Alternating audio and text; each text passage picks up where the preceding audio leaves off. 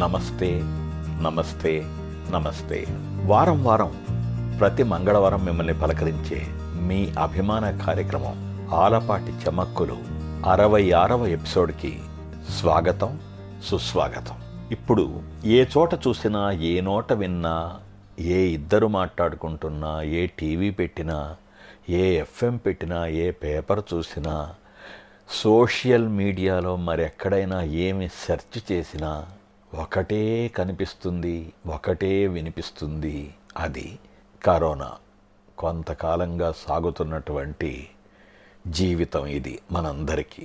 మూడే 3 అక్షరాల ఈ కరోనా మహమ్మారి గదగద వణికిస్తోంది.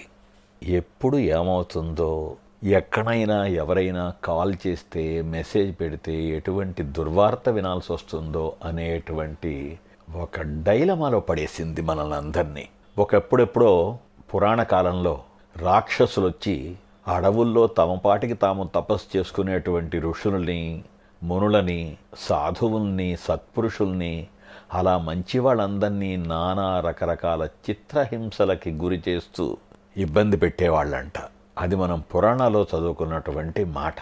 ఇవాళ రోజున కంటికి కనబడనటువంటి వైరస్ అయినటువంటి ఈ కరోనా మనకి కంటి నిండా కునుకు లేకుండా చేస్తుంది, మనశ్శాంతి లేకుండా చేస్తుంది.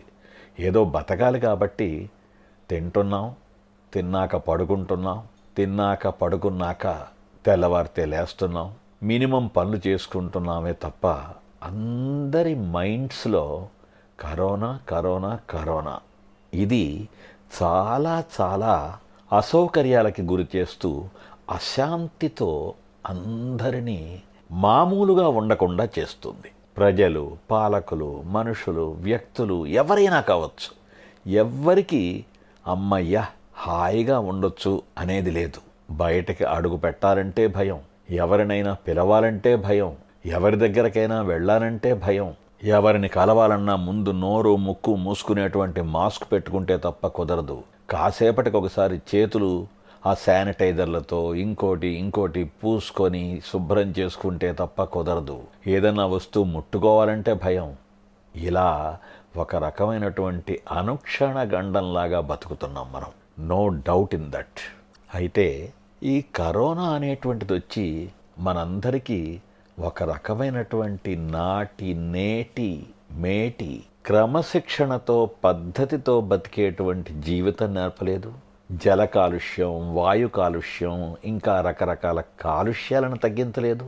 ఇంధనం కారణంగా, వాహనాల కారణంగా, రాకపోకల కారణంగా, ట్రాఫిక్ కారణంగా ఎన్నో రకాల యాతనల నుండి మనకి రిలీఫ్ ఇవ్వలేదు.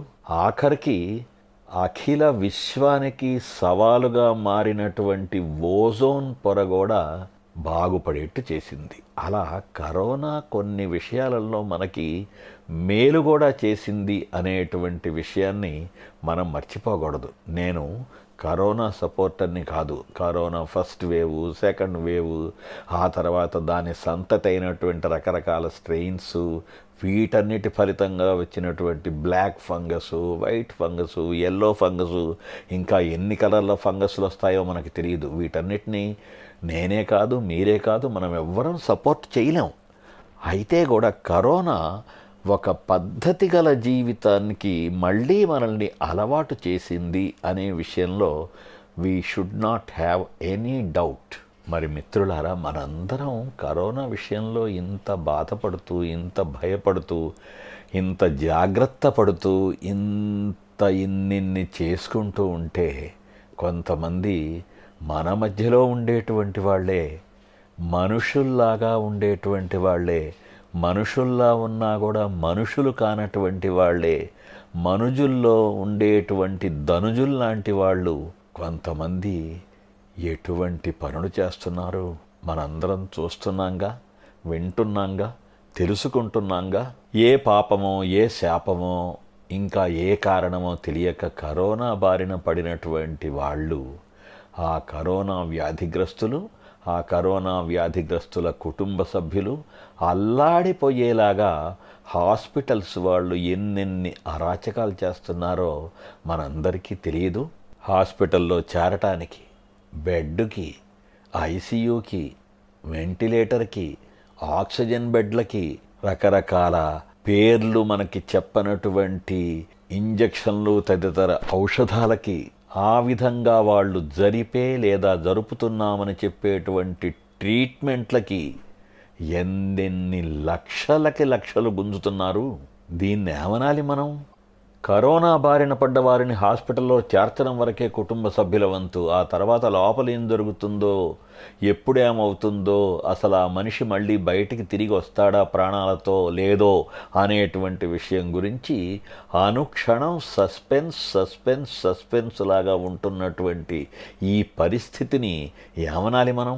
కరోనా బారిన పడితే హాస్పిటల్లో చేర్చడానికి కానీ, కరోనాతో పోరాడి చివరికి మరణం పాలైన శవంగా మారినటువంటి వాళ్ళని దహన సంస్కారాలకి, గ్రేవ్ యార్డ్కి తీసుకెళ్ళటానికి కానీ ఉపయోగించేటువంటి అంబులెన్సుల వాళ్ళు కిలోమీటర్కింత అనేటువంటి పాత పద్ధతి పోయి వేలకి వేలు, దాదాపు లక్షల మార్కు చేరేలాగా డబ్బులు గుంజుతున్నారు. దీన్ని ఏమనాలి మనం? మొన్న మధ్య సోషల్ మీడియాలో వైరల్ అయింది. అదేదో ఊరు పేరు, హాస్పిటల్ పేరు, చనిపోయిన వాళ్ళ పేరు, చంపిన వాళ్ళ పేర్లు మనకొద్దు. తమ అంబులెన్సుల గిరాకీలు దొరకటం లేదని కరోనాతో పోరాడుతూ మృత్యుముఖంలోకి చేరుతూ మృత్యుముఖాన్ని తప్పించుకోవాలనేటువంటి ప్రయత్నం చేస్తున్నటువంటి పేషెంట్స్కి ఆక్సిజన్ అందకుండా చేసి ఆ విధంగా వాళ్ళు చచ్చిపోతే తమకి బిజినెస్ లభిస్తుంది అని చేసినటువంటి గొప్పోళ్ళు ఉన్నారు మనుషుల రూపంలో మన మధ్యే. ఏమనాలి దీన్ని? ఎప్పటికప్పుడు కేంద్ర ప్రభుత్వం కావచ్చు, ఆయా రాష్ట్ర ప్రభుత్వాలు కావచ్చు, కరోనా వ్యాధి బారిన పడినటువంటి వాళ్ళు వస్తే మీరు ఈ విధంగానే వసూలు చేయాలి, అంతకంటే ఎక్కువ బిల్లు చేయకూడదు అని ప్రత్యేకంగా కఠినంగా మార్గదర్శకాలు జారీ చేసినా కూడా ఇష్టారాజ్యంగా లక్షలు వాళ్ళ దగ్గర గుంజి, అలా లక్షలు చెల్లించకపోతే డెడ్ బాడీని కూడా ఇవ్వము అంటున్నారు అనేక మంది ప్రబుద్ధులు మన మధ్యలోనే ఉన్నారు. ఏమనాలి దీన్ని? ఈ మహానుభావులందరికీ ఒకటే పేరు, కరోనా కాలా బజార్ అంటే బ్లాక్ మార్కెట్.